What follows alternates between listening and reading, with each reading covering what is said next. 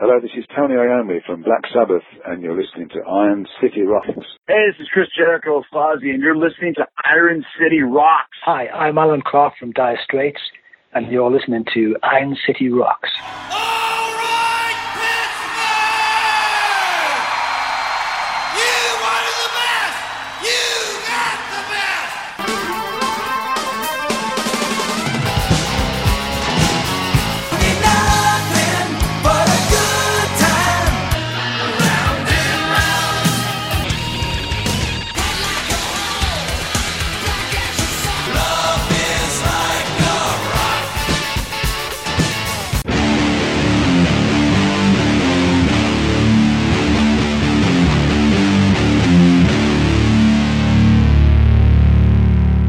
Hello and welcome to episode 465 of the Iron City Rocks podcast. I'm your host John, coming to you from the Iron City of Pittsburgh, Pennsylvania, bringing you the best hard rock, heavy metal rock, and blues talk on the net.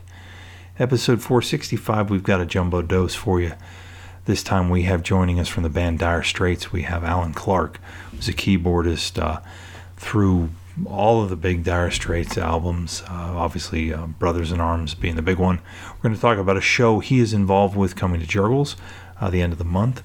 We are also joined by two very funny men from the show Cobra Kai. We have Dan Adut and Brett Ernst, who will be joining us to talk about a comedy show. They'll actually be doing it at Jurgles as well on the 21st.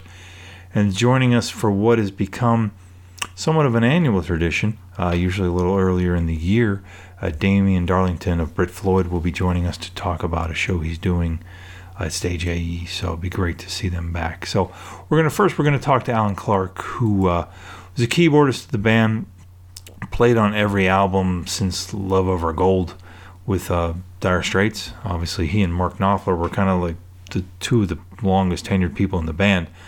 Also joining him in this show to talk about the Dire Straits Legacy show is Phil Palmer, who played in the 90s in Dire Straits, Jack Sonny, who played from 85 to 88, including a track on Brothers in Arms, is involved in this, and then Trevor Horn, who is a name you may recognize, was in the Buggles, video Killed the Radio Star, played in Yes, played in Art of Noise, Steve Ferroni on drums, who has played with literally everyone in music. The one that really jumped out to me, I don't know if you remember the album, 24 Nights by Eric Clapton. He was a drummer on that album. So just an amazing musician. And then also Marco Caviglia, who is on lead vocals, who was honestly the guy who started the band, and we'll talk to Alan about that. He was in a band called Solid Rock, which was one of the most popular Dire Straits tribute bands, and then Alan will tell you the story of how he was kind of invited to play with Marco and got the ball rolling, and also last but not least, Primiano De Biasi on keyboard. So that show is at the 31st at Jurgles, Dire Straits Legacy. Tickets available now if you go to Jurgles website, Jurgle Rhythm Grill in Warrendale. You can also go to DruskyEntertainment.com, get tickets for that. Also, Alan, I'd be remiss not to mention, has got a solo piano album, which we talk about as well in the interview, that is coming out soon. So we're going to play a little bit of Dire Straits, get into the interview with Alan Clark.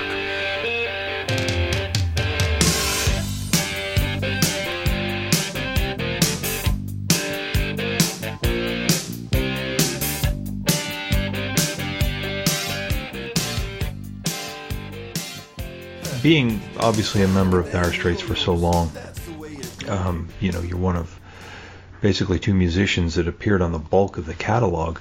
Was it something you were hesitant? I mean, how does it, musicians such as yourself from the real band look at, essentially he had spent many years in kind of a tribute band, so to speak. Was that something that you had to kind of, was an issue for you? Did you give that any thought, or was it just, hey, I want to get up and play these songs, I haven't had a chance to do this in 25 years, a jump at the chance kind of thing? I wasn't exactly gagging to play the songs again, but it was just like I said, it was just a crazy idea that John Elsley and I said, yeah, why not? Let's give it a go. And we enjoyed it, and it just took off from there, really. So, there's no ulterior motive or anything like that. We just do it. We do it just because we like playing together, basically. Yeah, and the reaction from the crowds. I mean, there's one thing you think about it. When I think in the States, Dire Straits obviously was certainly a different animal than it was in Europe. But I mean, you guys had easily one of the best-selling albums of the decade, and really in the pantheon of recorded music, one of the biggest-selling albums. But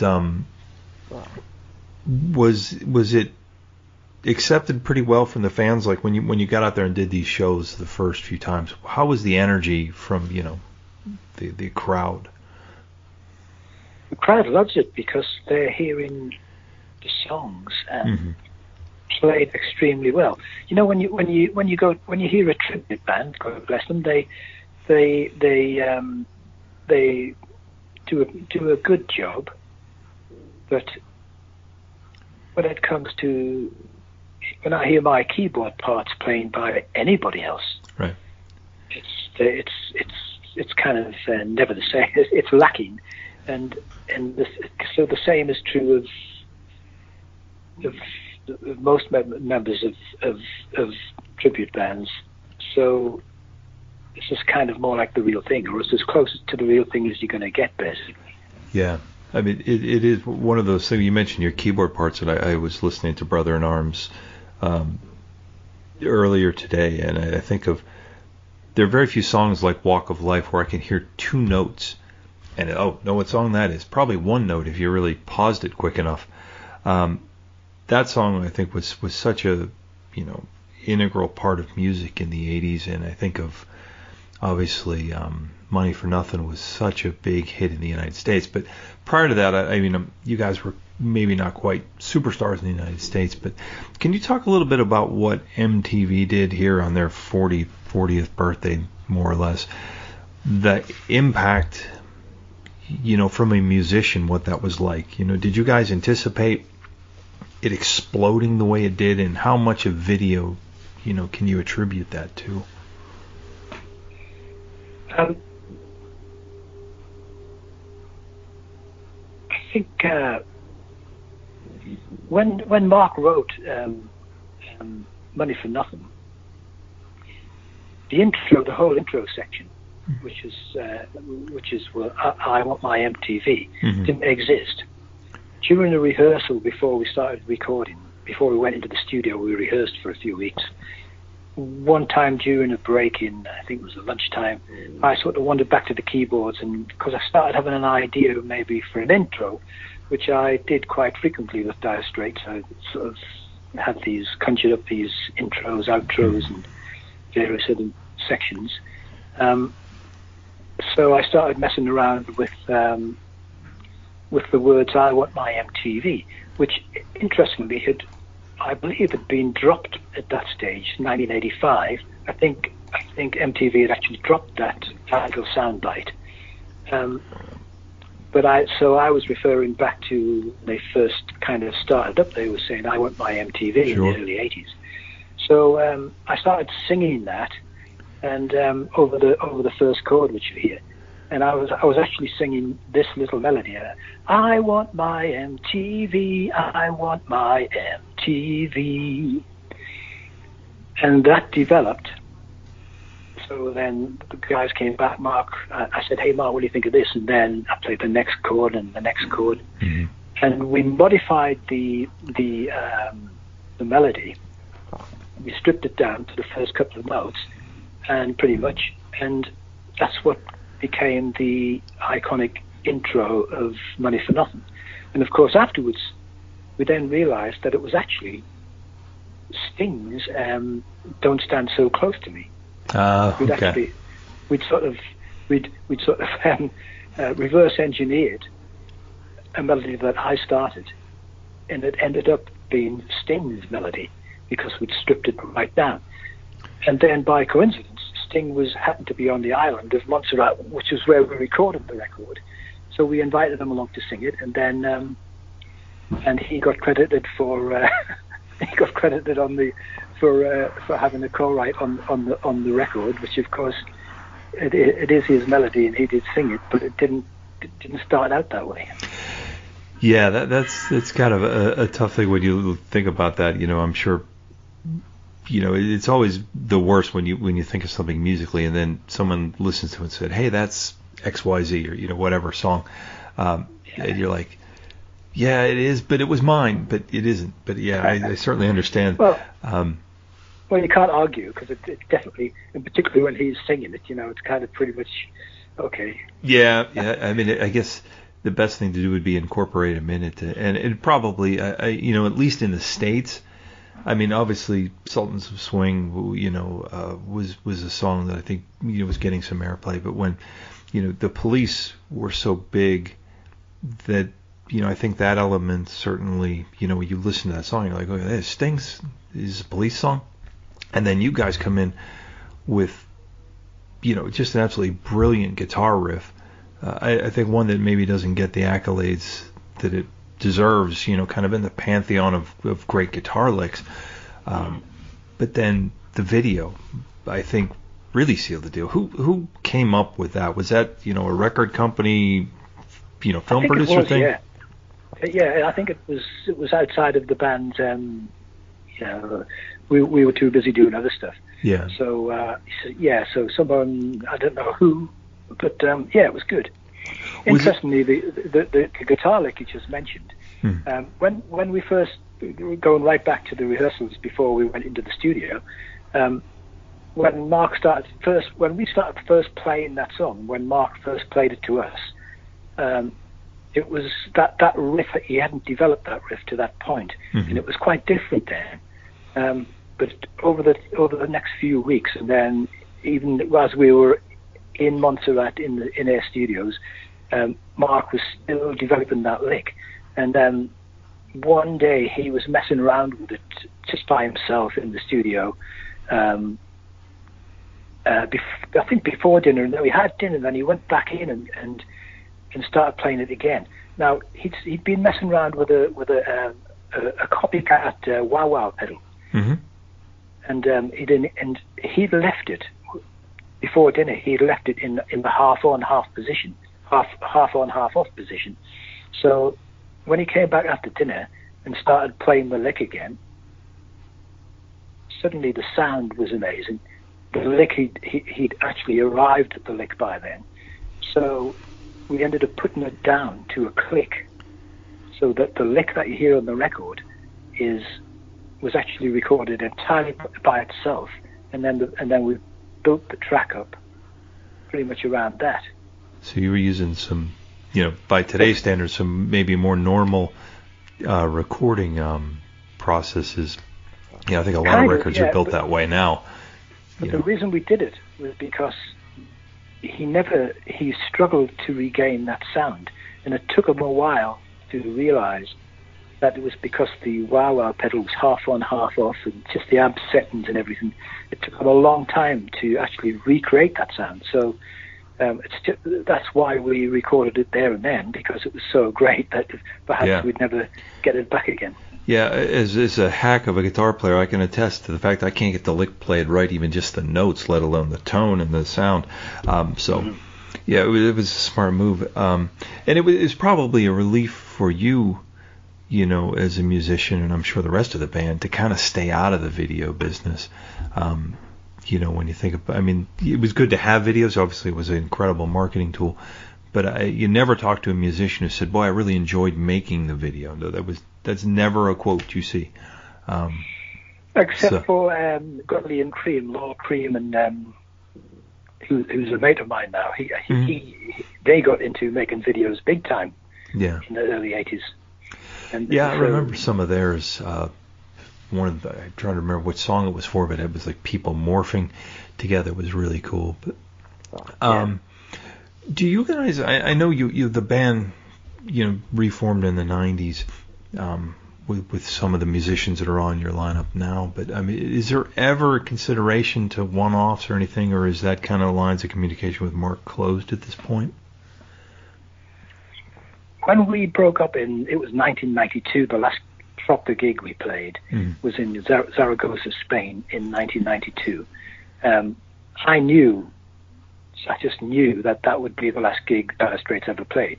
I mean, we did play at Johnny Owsley's wedding, which is kind of a stripped down, 4 of us played at Johnny Owsley's wedding in his in a marquee outside of his house.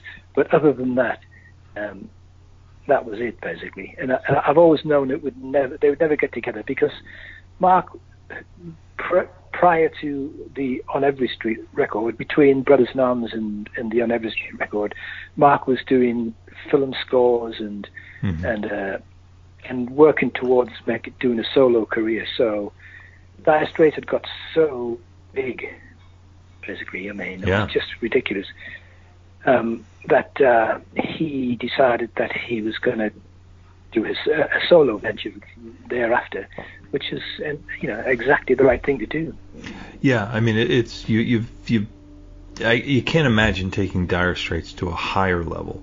So at that point maybe it does make sense to kind of step back musically and do maybe where your heart is taking you. And you can't fault someone, because I mean the last thing you want to do is be the band that's still sludging around playing the same 13 songs, fighting with each other constantly, over who gets what publishing and stuff. So I mean, I certainly understand. On the topic of solo albums, you have, by at least the 3 singles I've been able to hear from Backstory, your solo album coming out in September, an amazing collection of piano work. Can you talk a little bit about where those songs came from, and was this a COVID record or things you've been working on for a period of time? It was a couple of years ago now. It's difficult to judge time with last year. Last year's kind of a bit of a non-entity. It's kind of difficult to look back. A couple of years ago, I got invited to the Milan Piano Festival, which is a weekend of a piano fest, basically, where they invite piano players from all around the world to several stages in Milan over a weekend. And so I initially said, no, I can't be bothered to do that, really. It's not my thing. But then I was persuaded to do it by my wife, essentially. And once I got my head into it, I really enjoyed the process of playing solo piano, which is something I do privately or occasionally, but it's never been something that I've kind of aspired to do. But I really enjoyed it. And then afterwards, an Italian record company who I'd worked with a couple of artists with invited me to make a record, and essentially they wanted me to play obviously a few Dire Straits tunes that I'd been associated with, recorded with various artists. Sure. And so I initially said, no, I'm not doing that. But then when I was persuaded to do it again, I'm basically a lazy person, so I like to sort of keep my activities to a minimum really these days. Sure. But so I was persuaded to do that, and once I got my head into that, I really enjoyed the process. So basically, it's a collection of songs that I've been associated with, obviously Dire Straits. There's a couple of Dylan tunes, Tina Turner, the Bee Gees. There's a Rod Stewart record. So basically, and it's solo piano, and I recorded it at Real World Studios, which is Peter Gabriel's magnificent studios in Wiltshire, and it comes out in September, 24th of September, and we've released 3 tracks from it, 1 track a month. The third one at the moment is Going Home, the local hero theme. Mm-hmm. The next one is going to be one of my compositions called The North. Okay. And the album comes out in September the 24th. Well, fantastic. What I I had an opportunity to listen to, I think there's 3 songs available at the moment, and yes, just really a fascinating take on it, and really I think gets a chance to showcase. I think, sometimes keyboards, guitars, all that stuff are really layered, and there's vocals and melodies and drums. There's sometimes it's hard to pick some of the brilliance of a certain instrument out of certain songs. So it's really nice to have this kind of raw, stripped down, single point to focus on. Really, really fantastic. Looking very much forward to hearing the rest of the record, Alan. I want to thank you for your time today. Again, you're going to be coming to Jurgles in Warrendale outside of Pittsburgh on the 31st to the Dire Straits Legacy show. It should be a fantastic night, and a long time since a lot of people have heard a lot of these songs live, so I think it should be a great reason to come out. The lineup of the band, as we talked about, incredible. The resumes of any one of these musicians is just outstanding, yours notwithstanding. So look very much forward to it, Alan. I want to thank you for your time today. It's been a pleasure, man. I'm looking forward to playing in Pittsburgh.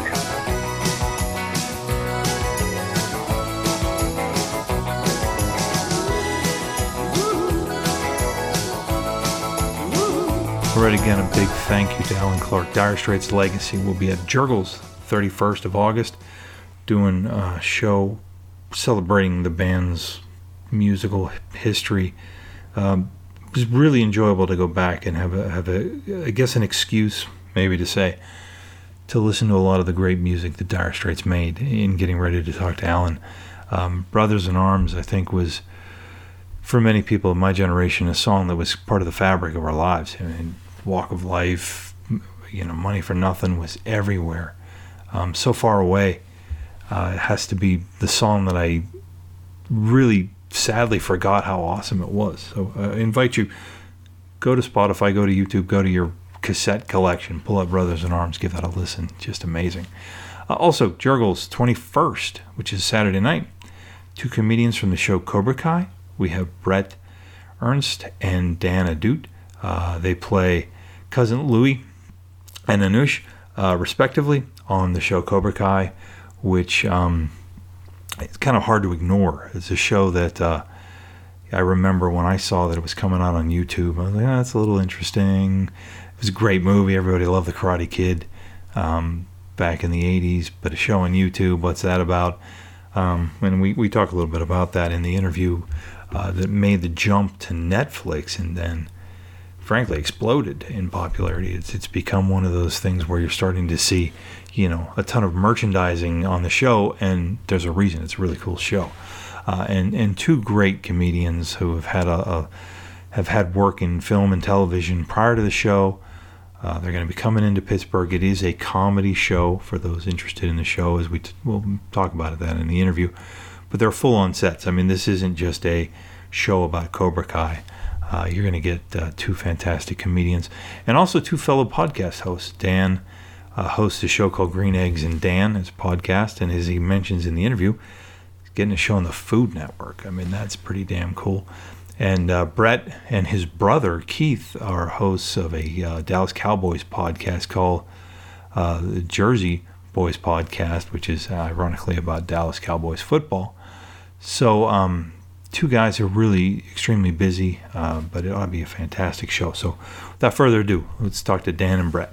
Welcome to Iron City Rocks. We have Dan Adut, Brett Ernst from Cobra Kai. How are you guys doing today? We're doing great, well. man. Thanks for having us. My pleasure. This is got to be a kind of a fun thing for you guys to do. I know both of you have been doing stand-up for a long time. Obviously, the overnight 4-year road to success of Cobra Kai notwithstanding, but it's great you guys are able to get out there on the road. This has to be wonderful after the last year and a half of hell people have endured to get out and make people laugh. Question for either one of you. I mean, you guys have been doing stand-up a long time. Do audiences feel different post-pandemic? Well, I don't even want to say post-pandemic because we're still knee-deep in it, but do people seem a little more relieved to get out and laugh for a few hours and kind of take some of the stress of the last 2 years off of their chest? Do you notice a difference in the audiences? Dan? Yeah, I will say for sure I'm sensing like a lot more gratitude from the audiences, like a lot more release from them. Like you could tell that they've been cooped up for the last year. And, I'd say the first week back to stand-up, the applause when you were just coming on stage was just like lasted so long because they were just so stoked to be back out and to be, I think the pandemic made people appreciate live entertainment way more than they ever did. So yeah, I for sure sense it.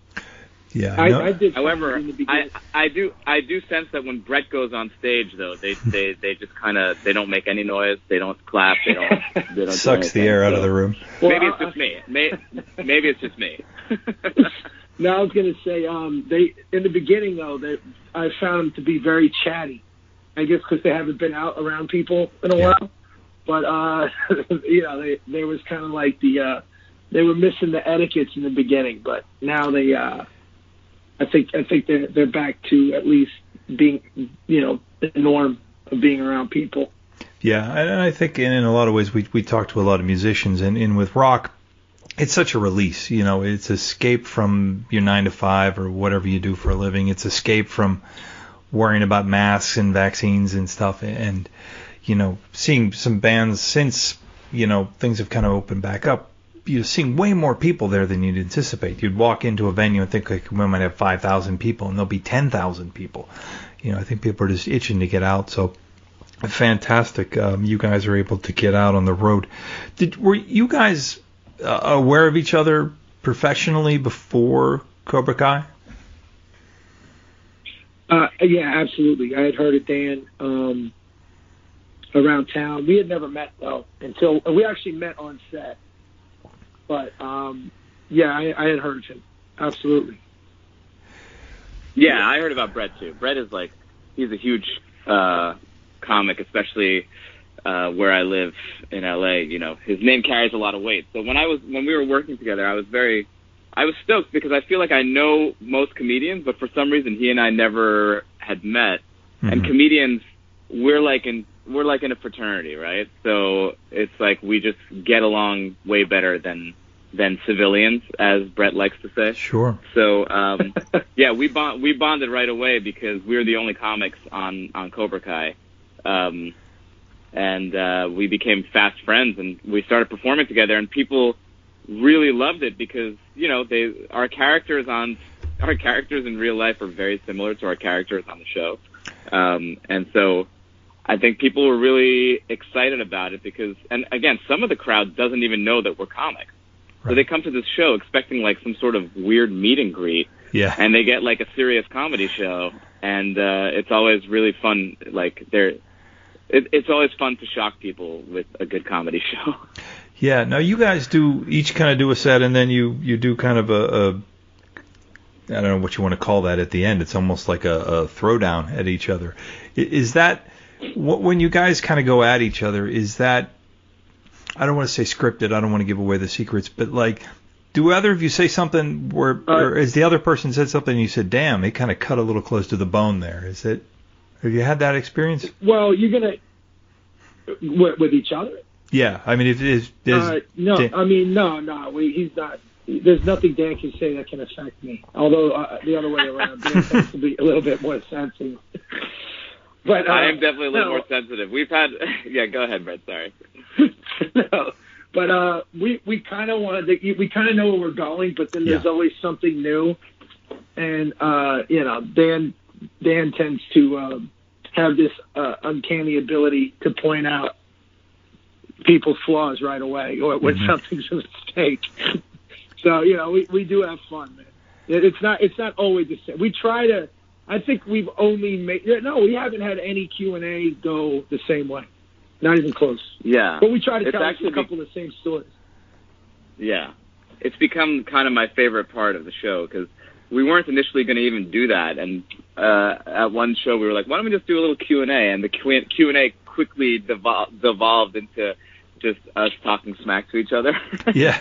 And it's funny. There were a couple moments where afterwards, said, does it cut too close to the bone? Where afterwards I'd be like, hey man, maybe pull back on on what you said, in the second part, or maybe like that was kind of mean when you said that, that thing about my mother. Yeah.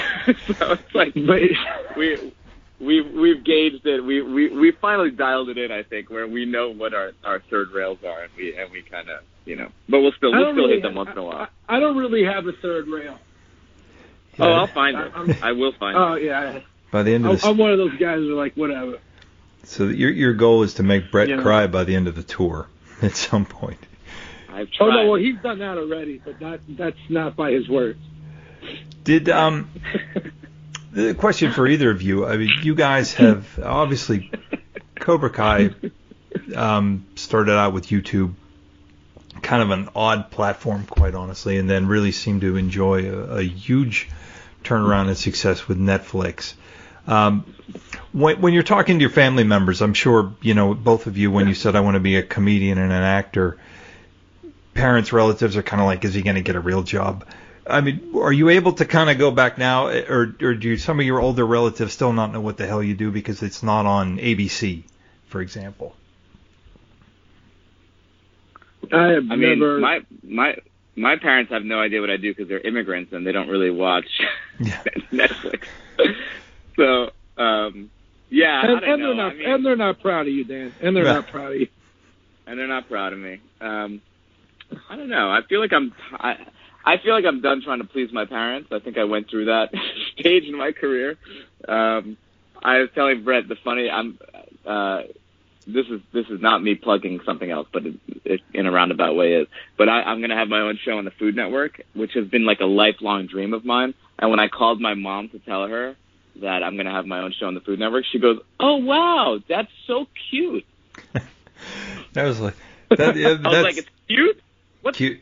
Yeah, I mean, you're up there with Guy Ferrari at that point. Yeah, I mean that's my mom. My mom was she gets excited over everything, so I've never ever had that. My mom was just happy that I ended up doing something positive with my life. So yeah, I never had that. If someone said to you right now, Dan, you had to choose between film, TV, or stand-up, is there one that you prefer? I think we get this question a lot, and I feel like it's hard to choose. They're all very different in their own little way. They all have their pluses and minuses. Like, it's fun to be a part of a TV show because you're a part of an ensemble, and our lives are very solitary as stand-ups, right? So we're always just, everything depends on us, and we're doing our own thing. So it's nice to have other people help with the heavy lifting. But on the other side, stand-up is so great because of that, because you have all the control and you can kind of say whatever you want. And I feel like the rebelliousness in us thrives off of that because we're not being told what to do. You know what I mean? Sure. So one kind of feeds into the other. And I think right now this is an ideal situation because we're acting on a show that we actually love. Right. And the show is actually really popular. And now people are coming out to our stand-up shows way more than they used to. So it's great. Yeah. Or for me, at least. I know Brett was a touring comic, doing a lot more touring than I was. So, but for me, it's very fun to be a part of this ride. Do you think? The success of the show. I mean, when you guys, went in for casting, your agent maybe, or however you got involved with the casting, was it something you were somewhat hesitant about because of the fact, one, that it was, a bit of a legendary kind of film series, and kind of, but you don't think of those movies necessarily as funny. And then you were going in as a comedian into that show. Did you kind of feel that you were going to fit in the role, or is it something you had to kind of work your personality into? Mine is, it's just, no, I walked in. I mean, I'm playing a guy from New Jersey, so it wasn't really. Yeah, you're there. Yeah, and to be a part of, there was no hesitation. Like, I was excited from the get-go. The only thing I'd say in the beginning, I was a little confused because I was like, is this on YouTube? And then as I was reading it, I'm like, wait, this can't be the real guy. You know what I mean? Mm-hmm.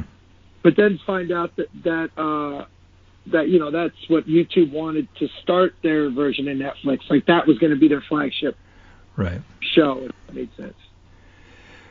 So there was no real, you know, I was just ready to go. Yeah, it was certainly, you know. And also, I feel like. Go ahead, Dan. Yeah, I was just going to say, also, we knew the creators were comedy guys. You know, they created Hot Tub Time Machine and Harold and Kumar. And so that's kind of why it's fun, because in a way, Brett and I are the comic relief in the show. Mm-hmm. So I kind of like being the comedic roles in a dramatic show. And since we just got Emmy nominated for Best Comedy, you know, basically Brett and I are the only, you know, we're the funny people in the show. So basically, in essence, Brett and I got nominated for the Emmy. Obviously, that's a complete, obvious direct line to that. Well, that's awesome. Did it surprise you how the show really kind of moved into almost a pop culture? You know, you're in the same space almost when people think of The Office and you know, Harry Potter and things like that. I mean, it really is a brand kind of exploded. You know, you see T-shirts and things like that.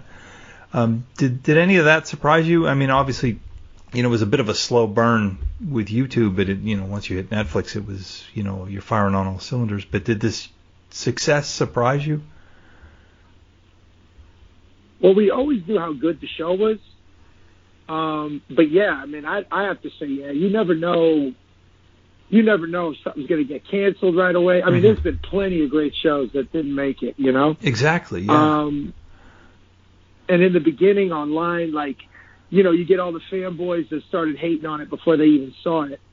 But once they saw it, I read an article, well, you know, a review where it said it's the only thing the internet agrees on about how great the show is, but not a lot of people knew about it because it was on that YouTube platform. Right.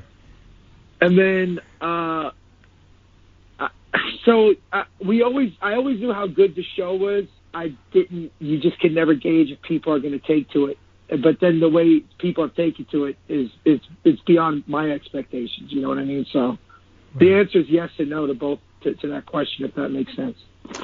Yeah, no, that makes perfect sense. Well, I want to thank you guys. Well, actually, one further question. You both got into podcasting. Was that somewhat of a, you know, how did the, you know, you both are obviously in very different arenas of podcasting. Dan, you've got a Green Eggs and Dan, your food show, and Brett, you're obviously doing a podcast about the Pittsburgh Steelers. How did that kind of come into play?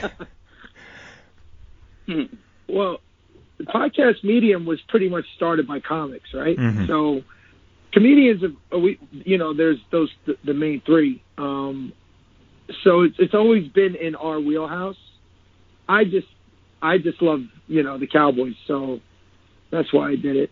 But Dan's, I mean, when I tell you this guy knows everything about food, it's crazy. It's actually a little weird. It is a little weird.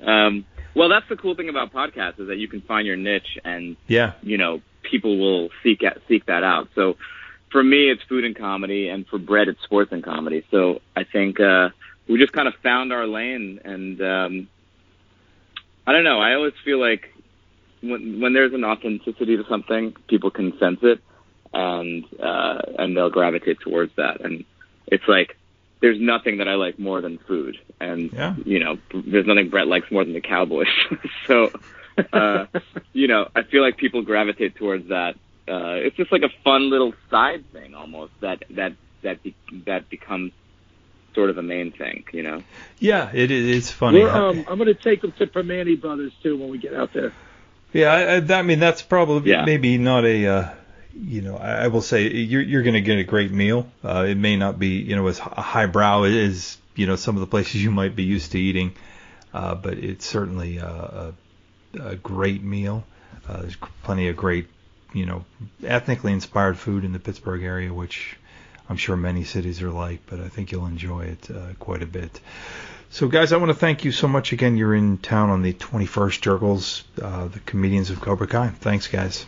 You're welcome, buddy. Thank you. All right, again, on the 21st, Jurgles, Dan Adut, Brett Ernst.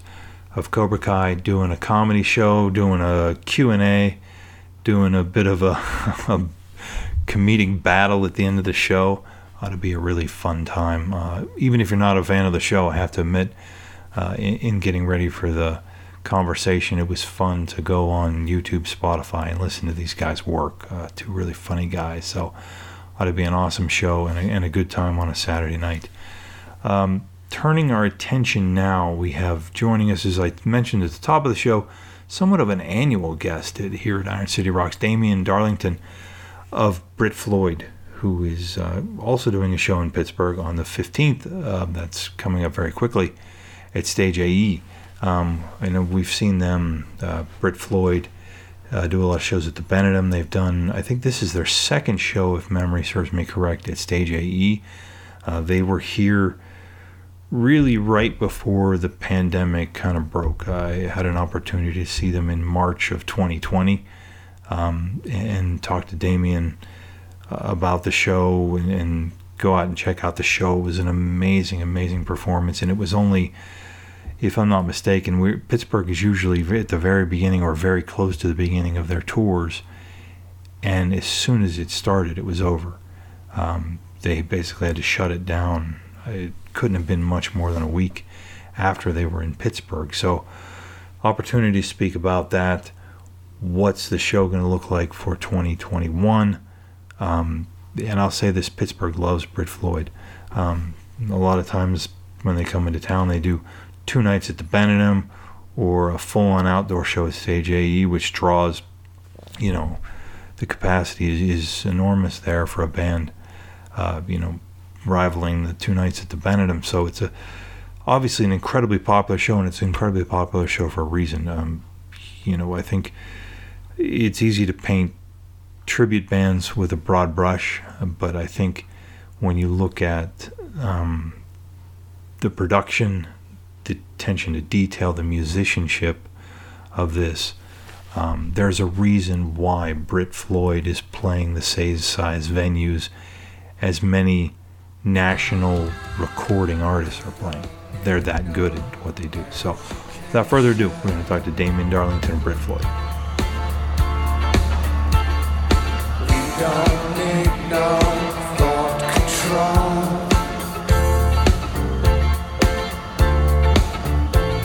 No dark sarcasm in the classroom.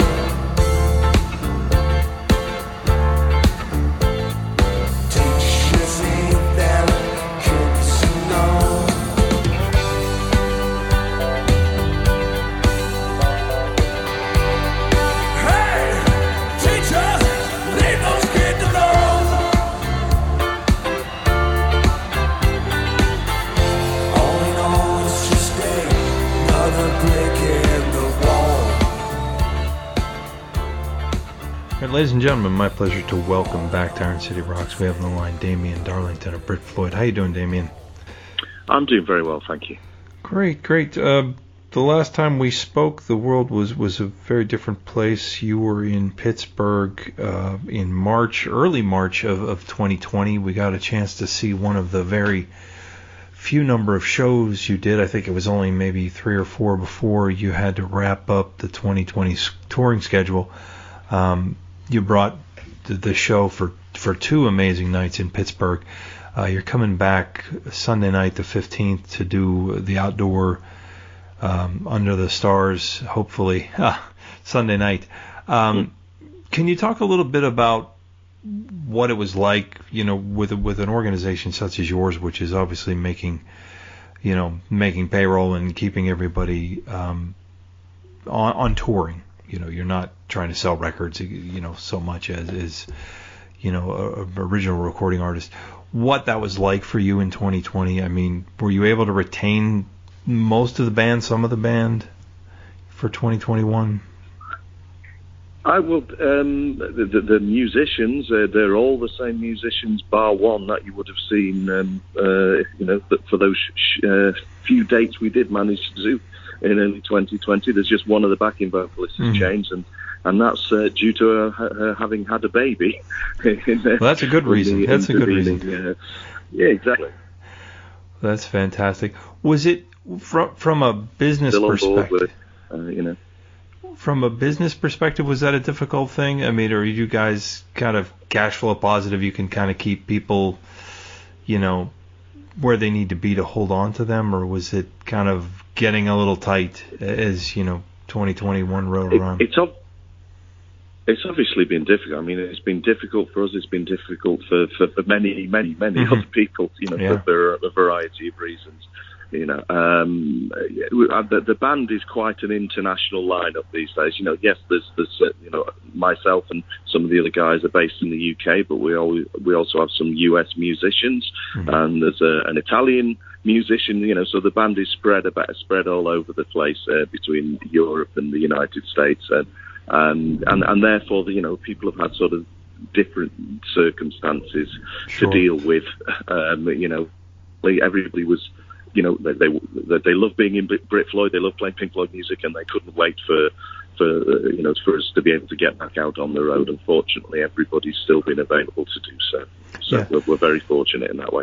Do you have somebody kind of inside your organization that has to deal with kind of monitoring restrictions and such now? Is that kind of part of what is the new normal for a touring act, is to have somebody to kind of keep an eye on state laws, international travel restrictions, etc.? Has it gotten to that point? Certainly, there was no certainty that we could get over here into the United States until a couple of weeks before that we were due to arrive here. Okay. Because of as it still stands, nobody from Europe can just fly across the United States. Right.